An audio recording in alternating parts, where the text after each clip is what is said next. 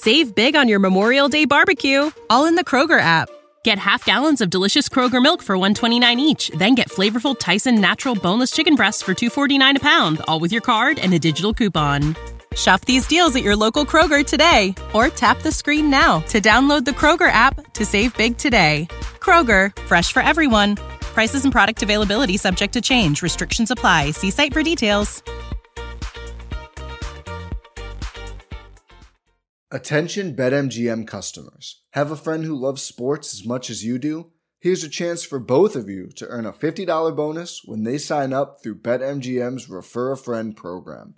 Just sign into your BetMGM account and click on the Refer a Friend program to send your friend a message inviting them to register a new account in the same state you use BetMGM in.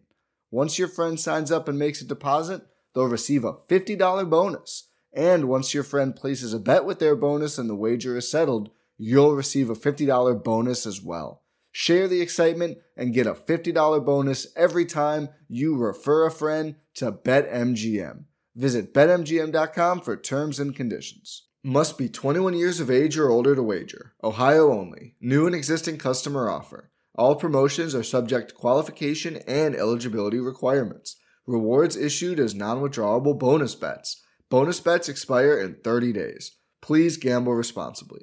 Gambling problem? Call 1-800-GAMBLER in partnership with MGM Northfield Park. When you rely on the internet for everything, you need speed that can handle anything. Xfinity delivers Wi-Fi speed faster than a gig. Go online, call 1-800-XFINITY, or visit a store today. Restrictions apply. Gig Wi-Fi requires gig speed and compatible X-Fi gateway. Actual speeds vary, not guaranteed. Winning comes in all shapes and sizes. Every day there's an opportunity for a win, just like scratchers from the Virginia Lottery. Every day grab and go, every day giftable, every day fun. It's where anticipation meets instant gratification, and they're satisfying to scratch no matter the outcome. Like the new Virginia Lottery Scratcher Colossal Cash. It's loaded with $100 to $500 prizes. Now, that's an everyday win. Drive to the nearest Virginia Lottery retail location and pick up a scratcher today. Odds of winning any prize, 1 in 3.21.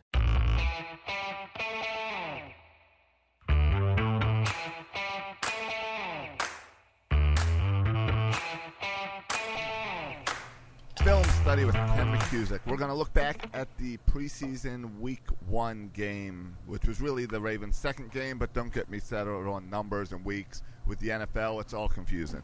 Ken McCusick, how are you doing?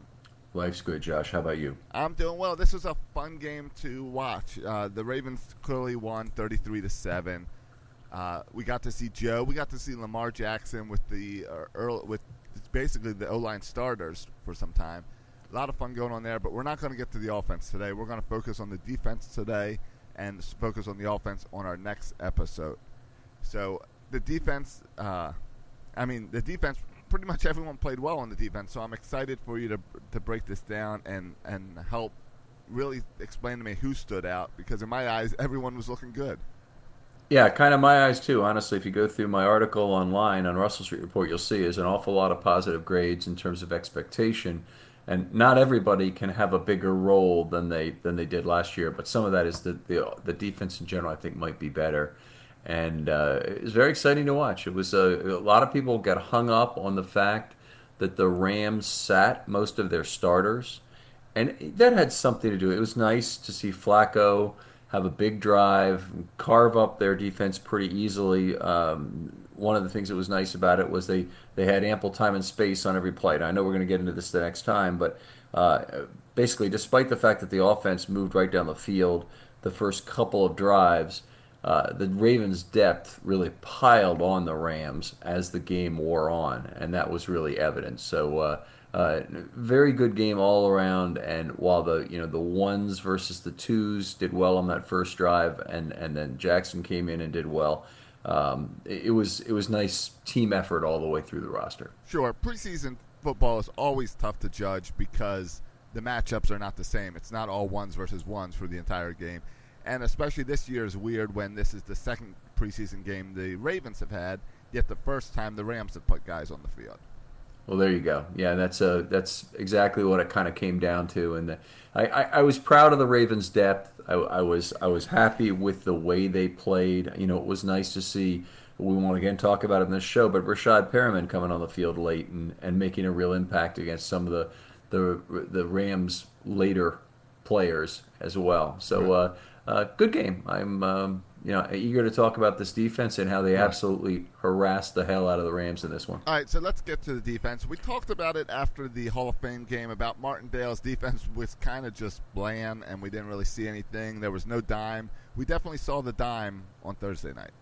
Yeah, so it was really nice to see, and I get excited as soon as I see it. But the very first third down, they had a 3rd and 5 situation came up, and Anthony Levine runs on the field, and I'm saying, "Oh, Marine, it's a dime! Look!" And we're all excited about it, of course. And then the very first snap of dime was actually a 6-yard conversion on 3rd and 5, and it was on a crossing route where Levine had coverage, and he was trailing on it. 6-yard completion, they converted first down, and that was actually 200% of their passing yards for the entire first half. Those 6 yards, they had 3 at the end of the first half.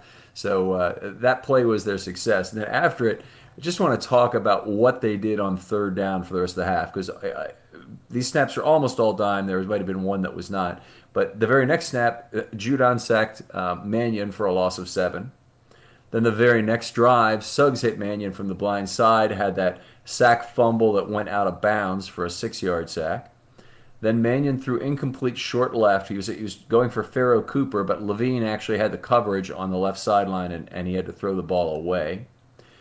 The next drive, Mannion again threw incomplete short left for Reynolds, and the Ravens unleashed one of their 6-man rushes, and it was dime back Chuck Clark who generated the pressure up the A-gap, so that was nice to see as well. Then a little later, Brent Urban bulled the right tackle for a quarterback hit, and Mannion overthrew a downed receiver. The people may remember this play because they'll remember Deshaun Elliott, like a center fielder, going back to the warning track to try and catch the ball, but unfortunately the ball fell incomplete, and despite a dive from Elliott and a narrow miss on an interception. And then on 3rd and 20, the Rams finally just kind of gave in to the abuse they'd taken this first half, and they ran the ball for 7 yards rather than try and execute a pass play with 1:35 left in the half. And that was the last we saw of the dime there. In the second half, Martindale put the dime in the closet again. They went back to this nickel for every play. But it was really nice to see him open the playbook, and even if it was only for 7 snaps or so, to really generate some pressure off of these other sets, and including a bunch of 6-man looks. And certainly was very effective and a very fun first half to watch. Right. Did the stoppage of when he stopped using the dime, did that correlate with the first-string guys coming off the field? First-string guys were already gone. Okay. Ravens were up 23-0 at the half when they stopped using the dime, and then they ended up winning 33-7 with it. So they still won the second half, right, but they didn't win it, and they didn't bring out all their weapons. Right. Well, again, yeah, they don't have the first-string guys out there anymore. Of course, that's how preseason football goes. The end of the game, it's uglier football. There you go. So, absolutely all right. Well, let's get into some individual players then. We dealt with Martindale, and that we have something a little bit exciting to watch there. But let's go with some of the individual players. And the first guy that stood out was Anthony Everett. So Everett again, cornerback from Alabama, and he's playing at right corner. You always are a little bit worried that an Alabama draft pick is going to be a little bit overdrafted with the Ravens because Ozzy's so plugged in there. But I think he may have really found a value in Everett, that he is a quick guy, seems to have good change of direction. He might even be able to play on the inside, but he's played exclusively on the outside so far. He hasn't played any slot corner with the Ravens. He slipped on one pass play, but he maintained enough of his balance. He was actually able to impede a running back who caught a 2-yard pass and allow Kenny Young to get the finish on that play. So that was good. He had stride for stride coverage of Thompson down the left sideline on a play that was very nice. Ball had to be thrown out of bounds, maybe intentionally, maybe just so his receiver was the only guy who could get it, kind of thing. But the ball was out of bounds and incomplete. And then he had a pass defense on the very last defensive play of the game. So nice overall game for Everett. He strung 2 in a row together. He's certainly going to make the roster and be part of Ravens' very deep corner depth. That was really never in doubt. But he's a guy now that's right in there with Marcus Kennedy as either the fourth or fifth corner on the team. And that is just so exciting, I can't even tell you, that one of those two guys is really the fourth or fifth corner, and it's not somebody who's pretty bad, like Shockey Brown maybe being your fourth or fifth corner. Right, and right, sure. And Maurice Kennedy just doing the head next because he had that amazing interception where he went up for the ball.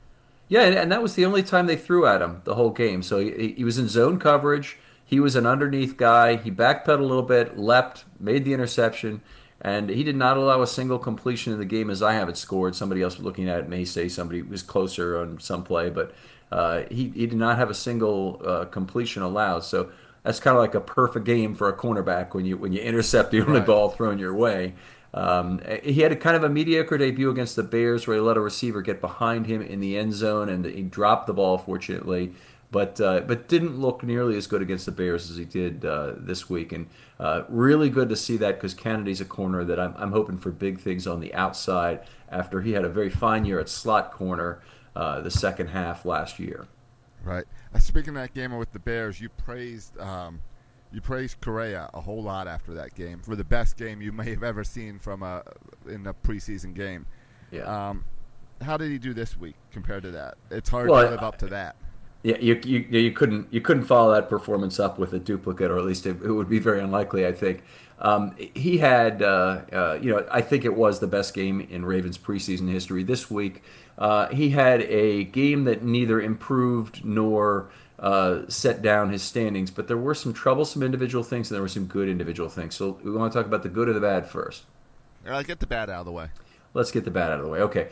Difficult game against the run. He played 3 series at inside linebacker,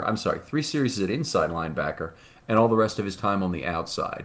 So his time against the run was not good. I have some specific plays that are mentioned in the article, but he's unable to get off a block from the center until he was 7 yards downfield. He actually made the tackle on that play, but he got pushed pretty well effectively as well.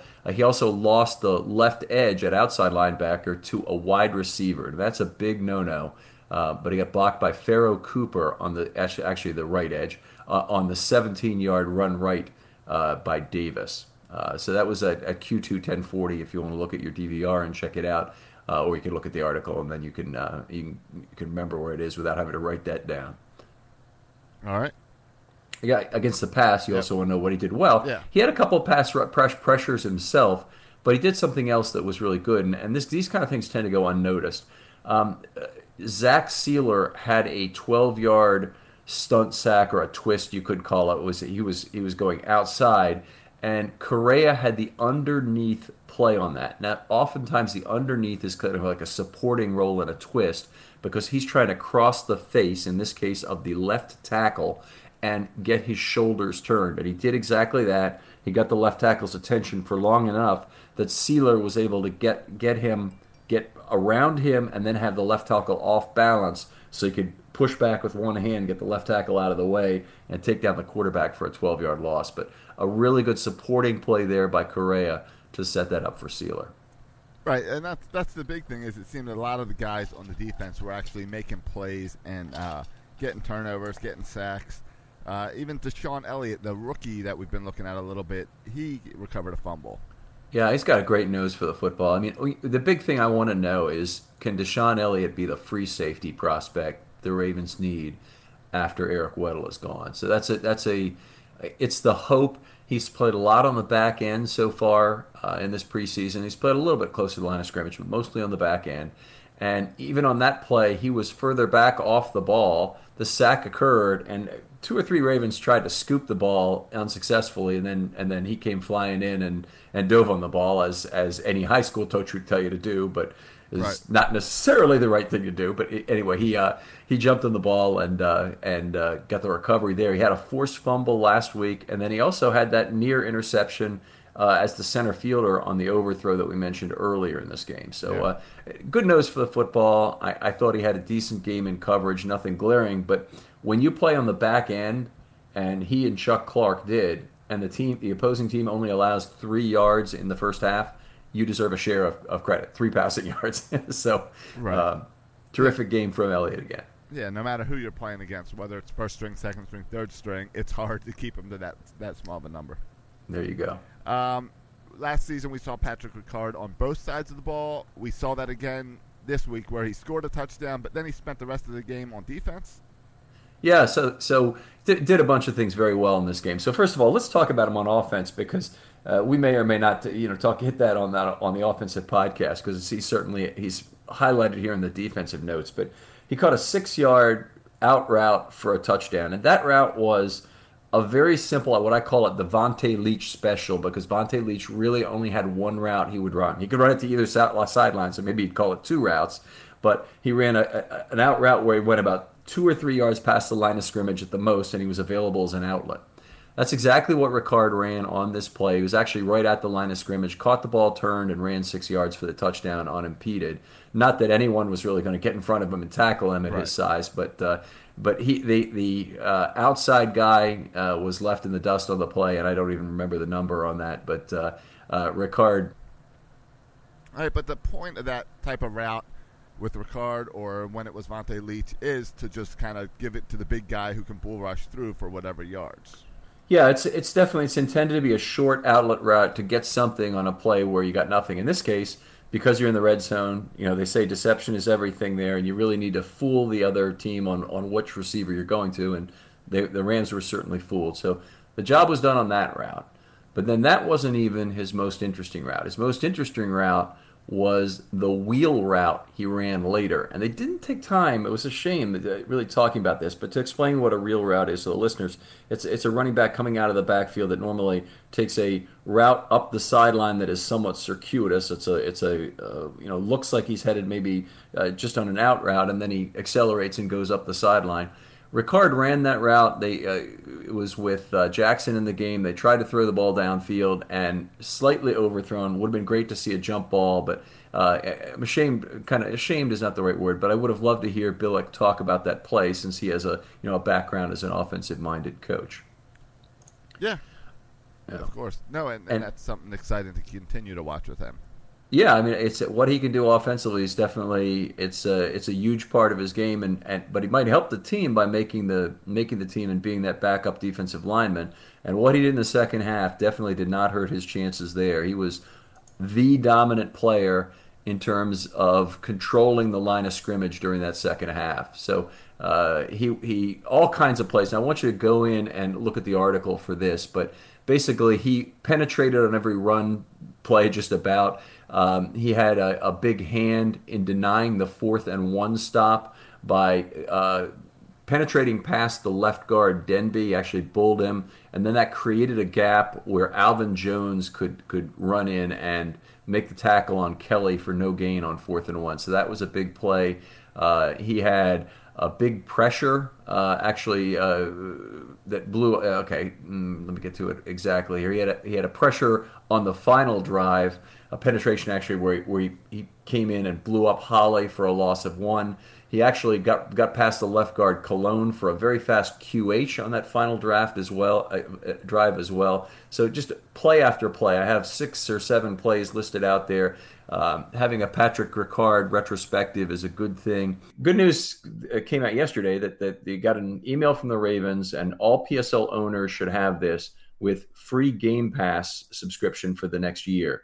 So this is always a very exciting time of year for me because I write my articles to be followed along by people who have Game Pass. So I give you those quarter and time references, and that allows you to go in and check the individual plays and see if you're seeing the play the same way I am. And gives you a code, takes 2 minutes to set up, no longer than that. And you're in and you have Game Pass. I told people out on Twitter. A whole bunch of people didn't know they had this benefit as a season ticket holder. I'm guessing a lot of our listeners probably do. Hopefully more of them will take advantage of it this year and go look at that because it's a lot of fun. It's very addictive once you get out there and have the ability to look at all these old games. They have all the games back to 2009, so if you want to go back and watch that wild card win against New England where Yanda pulled 19 times and connected on 15, you can do that. And the Ravens had all the turnovers, went up 24-0 in the first quarter. So lots of great historical football there to see, not just not just today's games. Sure. And I think the average season ticket holder probably doesn't understand what Game Pass is. Before doing this podcast, I heard of Game Pass. I knew Game Pass existed. I didn't really understand what it was and why I, as a Raven fan, would want to log into Game Pass.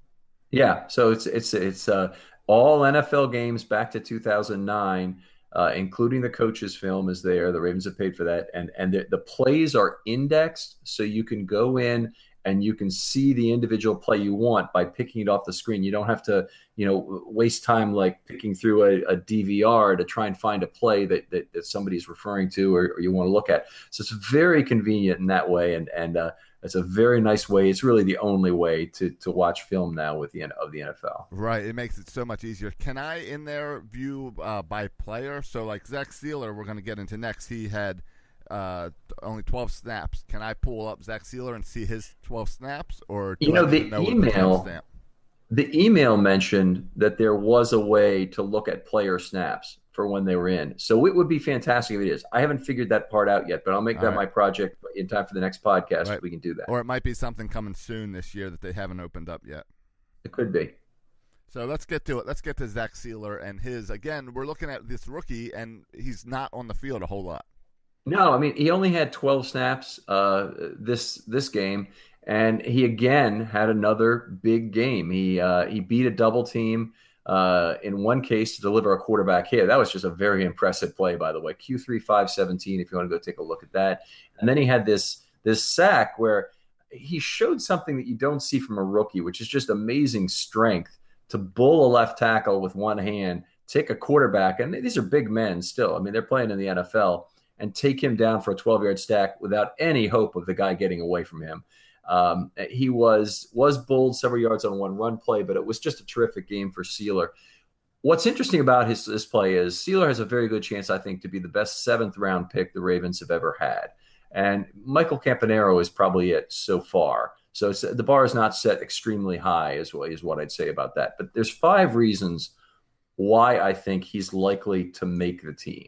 So for starters, he's Ozzy's last draft pick, but that's not the reason why I'll make the team. It's because he's a DeCosta guy with this small school pedigree. And if you see a small school draft pick, it's DeCosta. It's the organization that DeCosta built, and the way he likes to handle scouting is the reason they got that guy.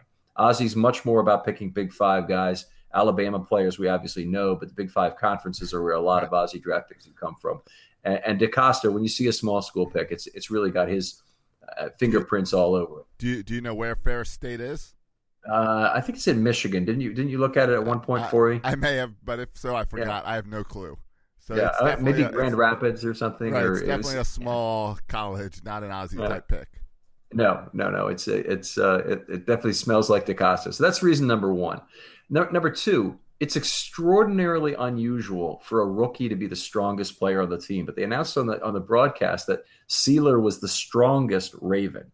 And if we always talk about offensive line players. We talk about this on the defensive line that, he needs a year in an NFL weight room. How often do we hear that? It's the most common objection for rookies to overcome playing on either side of the either side of the line. Yes.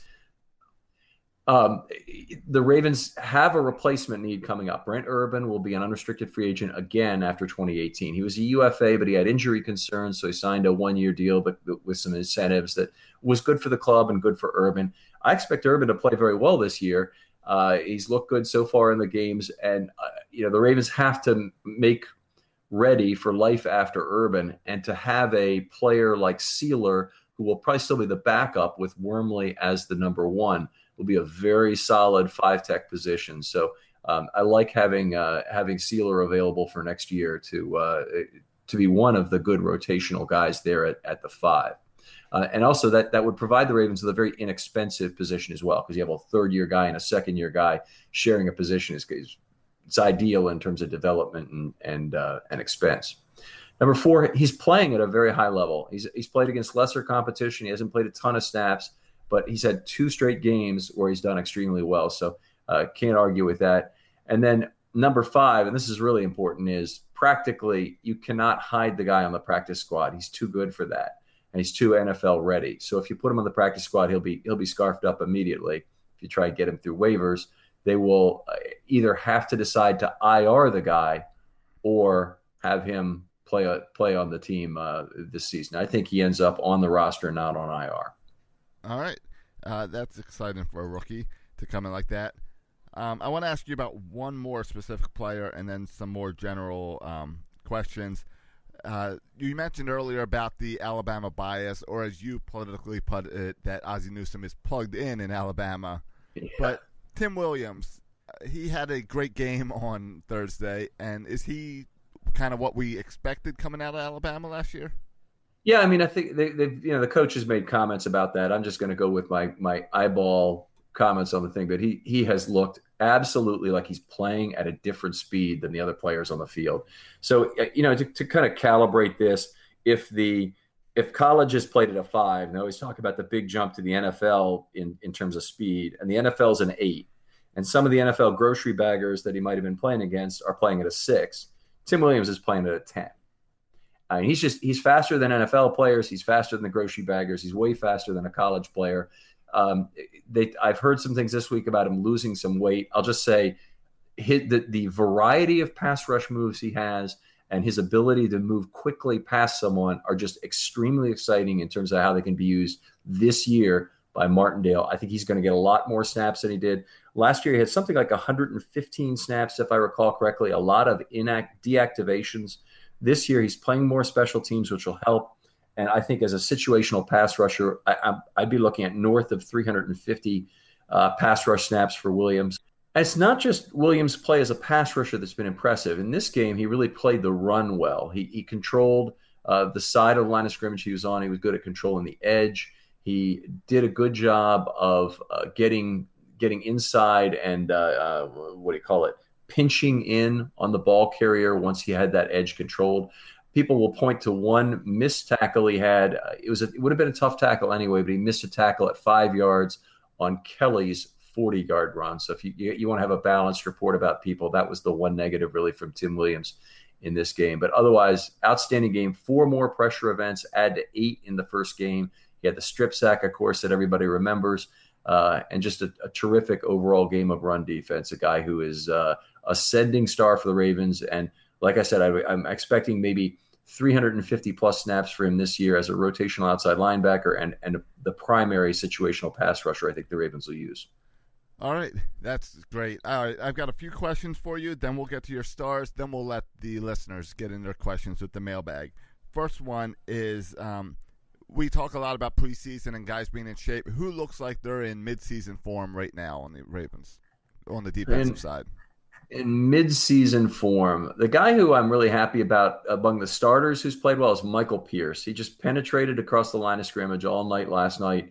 And I know it was the number 2s, but Pierce made him look like number 2 all right. And he was in that backfield all night making plays and all night for the probably dozen snaps that he played or so. And then that was a terrific start. The outside linebackers look great, Judon and Suggs.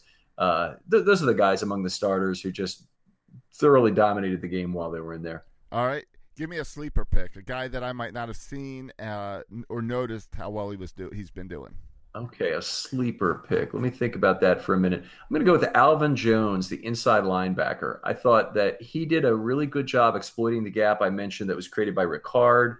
He's a natural gap shooter. He throws his body around, aggressively makes tackles. I think we might have mentioned him in last week's podcast as being a guy who could really be a good 2-down run stuffer complement to a dime. So he plays the weak side inside linebacker role, or he can anyway, play the run extremely well, and then you'd replace him on 3rd down with Levine or Clark in the dime and have a really good complementary set of players that's very inexpensive to play that second inside linebacker position. All right.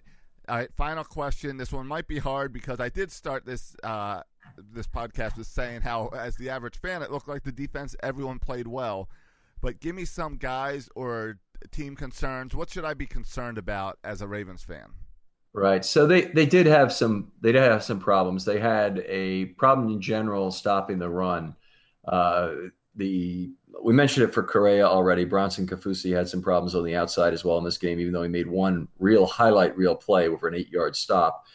he had problems holding the edge on his side as well. And they end up giving up 121 yards on 25 carries, which is 4.8 yards per carry. And that's more than the Ravens would ever want to give up, of course. So gave up some big runs. That would be the team concern. They've got to get their edge setting situation in gear. We've talked about this at times, but they have this enormous depth at outside linebacker, and yet they have really only Suggs and maybe Judon, we'll see how he does it, who are really setting the edge effectively. Tim Williams hopefully is moving into this group, but those two guys are the two who we trust to set the edge. And so those are the guys who, Suggs you'd want to use as a pass rusher, and you need him for that, but you also need him as an edge setter. And so it really becomes difficult in how to apportion out his snaps to make the best use of him. All right. So it's kind of a balancing act. There you go. So, all right. Let's get to your stars of the game on the defensive side. I'm sure you had a bunch to pick from when they did really well this week. Yeah, one-sided game like this, there was a lot to pick from. But I picked out three guys. Tim Williams, the clear number one star to me in a game like this, with the pressure events he had, with the playing the run effectively, the strip sack. I mean, he really did it all. In that first game, he had 8 pressures. He didn't convert anything into a sack, which was a shame, but he was in the backfield all night, wreaking havoc. More of the same this week. Good run plays. He's the first star very easily. The second star, I would give to Patrick Ricard. Just absolutely controlled the line of scrimmage. And if you want to talk about anything not going well in the run game, it is not Patrick Ricard. That guy did everything he was supposed to in the run game. And honestly, it looks like he could save the roster spot for the Ravens if he could jump in there and take the nose tackle and fullback roles, and or backup nose and fullback roles, and actually play some meaningful defensive snaps this year instead of just emergency snaps. So excited about his play. And then my third star is going to go to Anthony Averett. It's exciting to see that additional corner depth and Averett coming through. I could have given it to Maurice Kennedy, who had the interception, but Averett, because of his play over both games, I'm going to give him the nod on this and getting the third star for game 2. All right, awesome. Now it's time for Film Study Mailbag. Send in your questions on Twitter using the hashtag Film Study Mailbag, and then Ken can answer them for you. Sometimes he'll even answer them on Twitter before we even get to the podcast, but either way, we always cover it here. I've got one question, Ken, for you on the defensive side of the ball from Carl, who says, with so many D linemen and edge rushers performing well, who makes the 53, who makes the practice squad, who gets stashed to IR, who gets traded, who gets cut? You can't break all that down, but how do the Ravens handle this problem of looking pretty good on the defensive side of the ball? Right. I mean, Carl, it's a great question. It's an entire show for us to do our roster thing. And we will do that, by the way, before this preseason ends. We'll have a roster prediction show to go through that. Injuries will play a large part in that, as they always do. That we'll see some injuries develop, obviously, that will make the choices for the Ravens. And there'll be some other surprising and suspicious injuries that come up that will allow some players to go to IR. I think that one of the really significant questions, if you're looking for a surprise cut, Brandon Carr, if the cornerback depth holds up, could be a guy they let go. And I think that Carl Davis, of the fourth-year players, is probably now on the bubble, given the exceptional play of Patrick Ricard and the desire of the team, in all likelihood, to save a spot on the defensive line. And the Ravens are also going to be very challenged in making the decision between offense and defense. If they keep 3 quarterbacks, can they keep only 25 offensive players? So that's one of the questions they'll need to answer, Carl. And again, great question. We'll devote an entire show to it in the future, and we'll make sure we talk through all those issues on the defense in terms of individual positions and handicap the players one at a time in terms of who's likely to make it. Right. All right. I don't think we mentioned enough that RussellStreetReport.com is where everyone should go. We are thankful that they are the host of this podcast, that they help release this each week. It's also where your write-ins are each week, Ken. You've got something up there right now on the defense where all this is broken down into written form, correct? Yeah, and there's much more detail out there, including all the play quarter time references that allow you to go back to Game Pass. So I appreciate it if you take a look at that and read the writing there. The old articles are all there, and the old podcasts are there as well that Josh and I have done. And you can follow me on Twitter at FilmStudyRavens as well.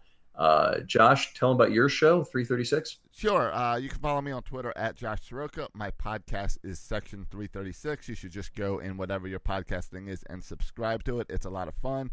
And you should check out Section336.com because I'm focusing a lot more on blogging right now as we get through these struggle and Oriole seasons and helping to explain to people what's going on, for instance, with Cedric Mullins coming up and Adam Jones moving to right field. I was amazed how many text messages I got from average fans saying, what's going on?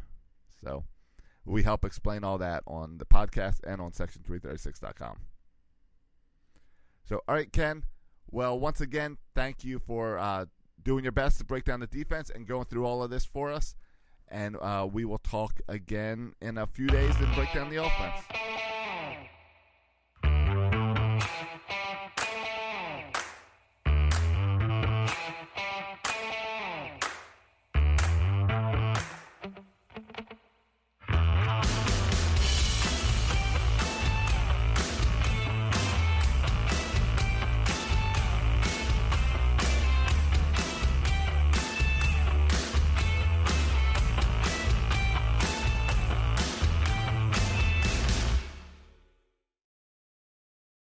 Nobody builds 5G like Verizon builds 5G, because we're the engineers who built the most reliable network in America. And the more you do with 5G, the more building it right matters.